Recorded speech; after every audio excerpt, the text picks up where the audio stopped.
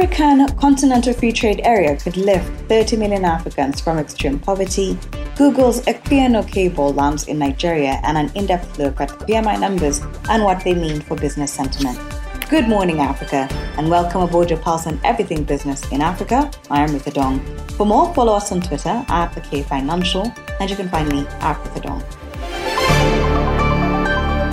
In March, countries whose purchasing managers index was tracked by Standard or Stanbic Bank all registered a decline, showing deteriorating business sentiment across countries like Kenya, Ghana, Zambia, and Egypt.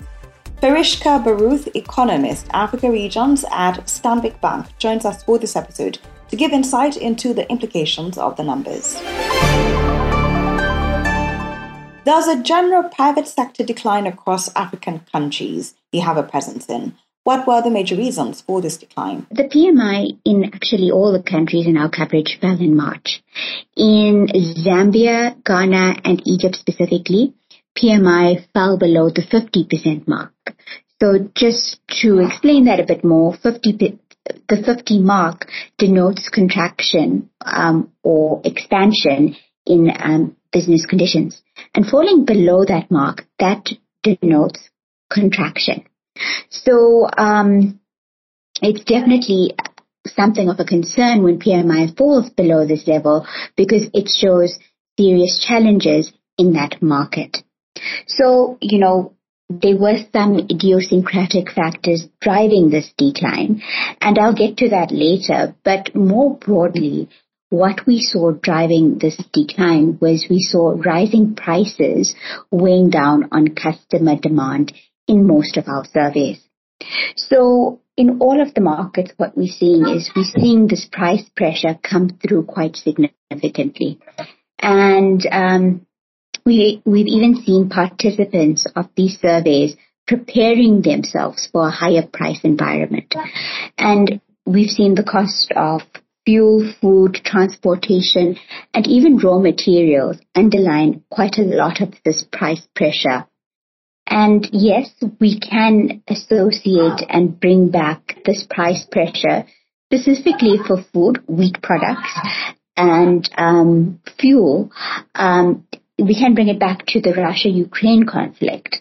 But this conflict also contributes to the wider supply chain disruptions that that we've seen, given this country's production of wheat and these countries' contribution to fertilizer exports globally and chemical exports globally.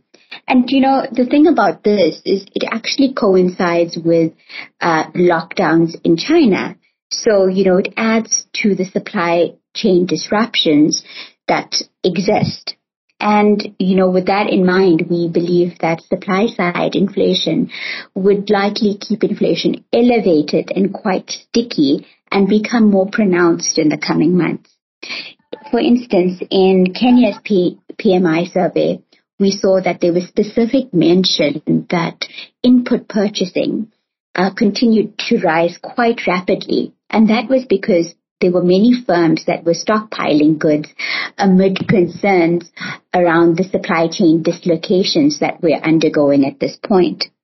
And then, on the more idiosyncratic factors that I mentioned, so in Ghana and Egypt specifically, we saw sharp exchange rate movements, and the weaker local currency just added to the cost price pressures that we were seeing.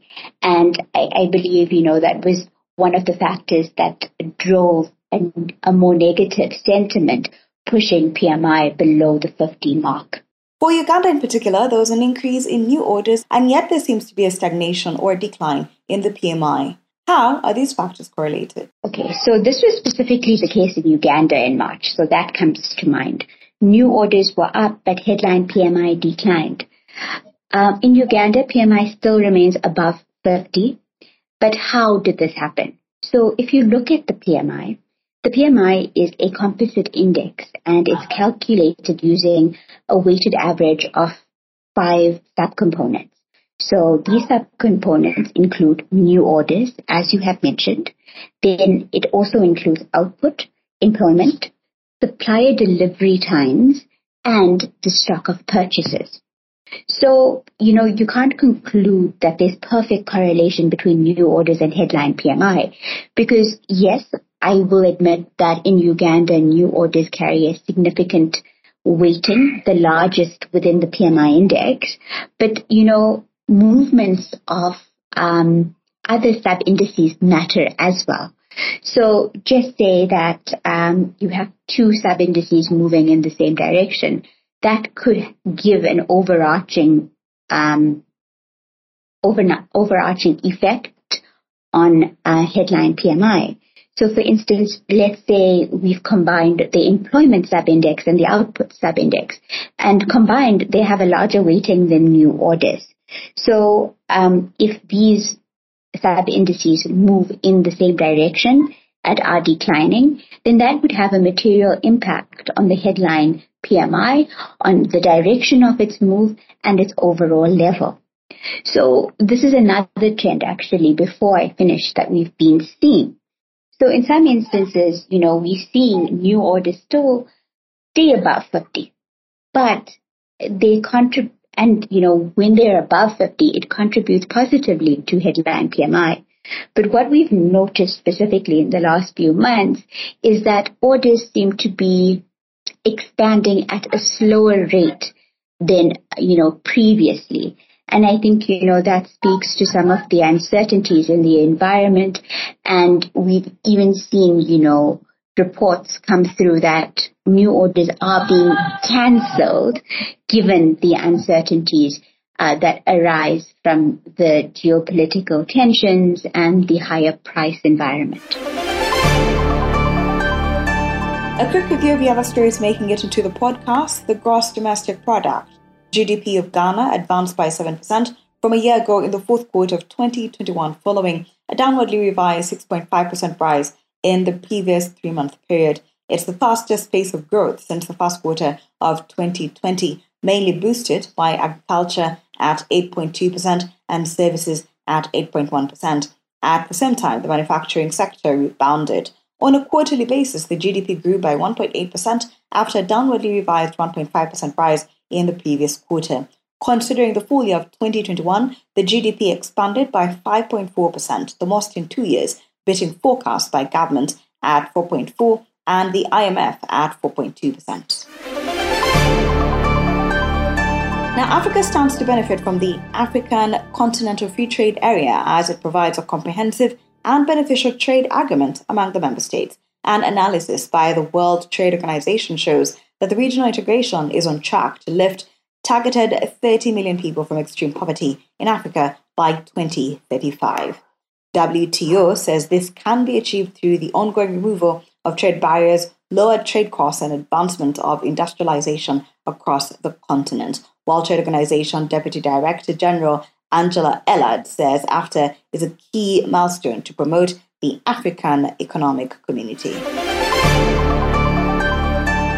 Google has announced that Equiano, a subsea internet cable running through Portugal to South Africa, has landed in Lagos. The announcement is coming in a month after Equiano first landed on the African continent in Togo. The Equiano cable is expected to run more than 12,000 kilometers along the west coast of Africa, later landing in South Africa, establishing a valuable new high-capacity connection between the African continent and Europe. The project is expected to help support further digital transformation in Nigeria, a country with a thriving tech ecosystem.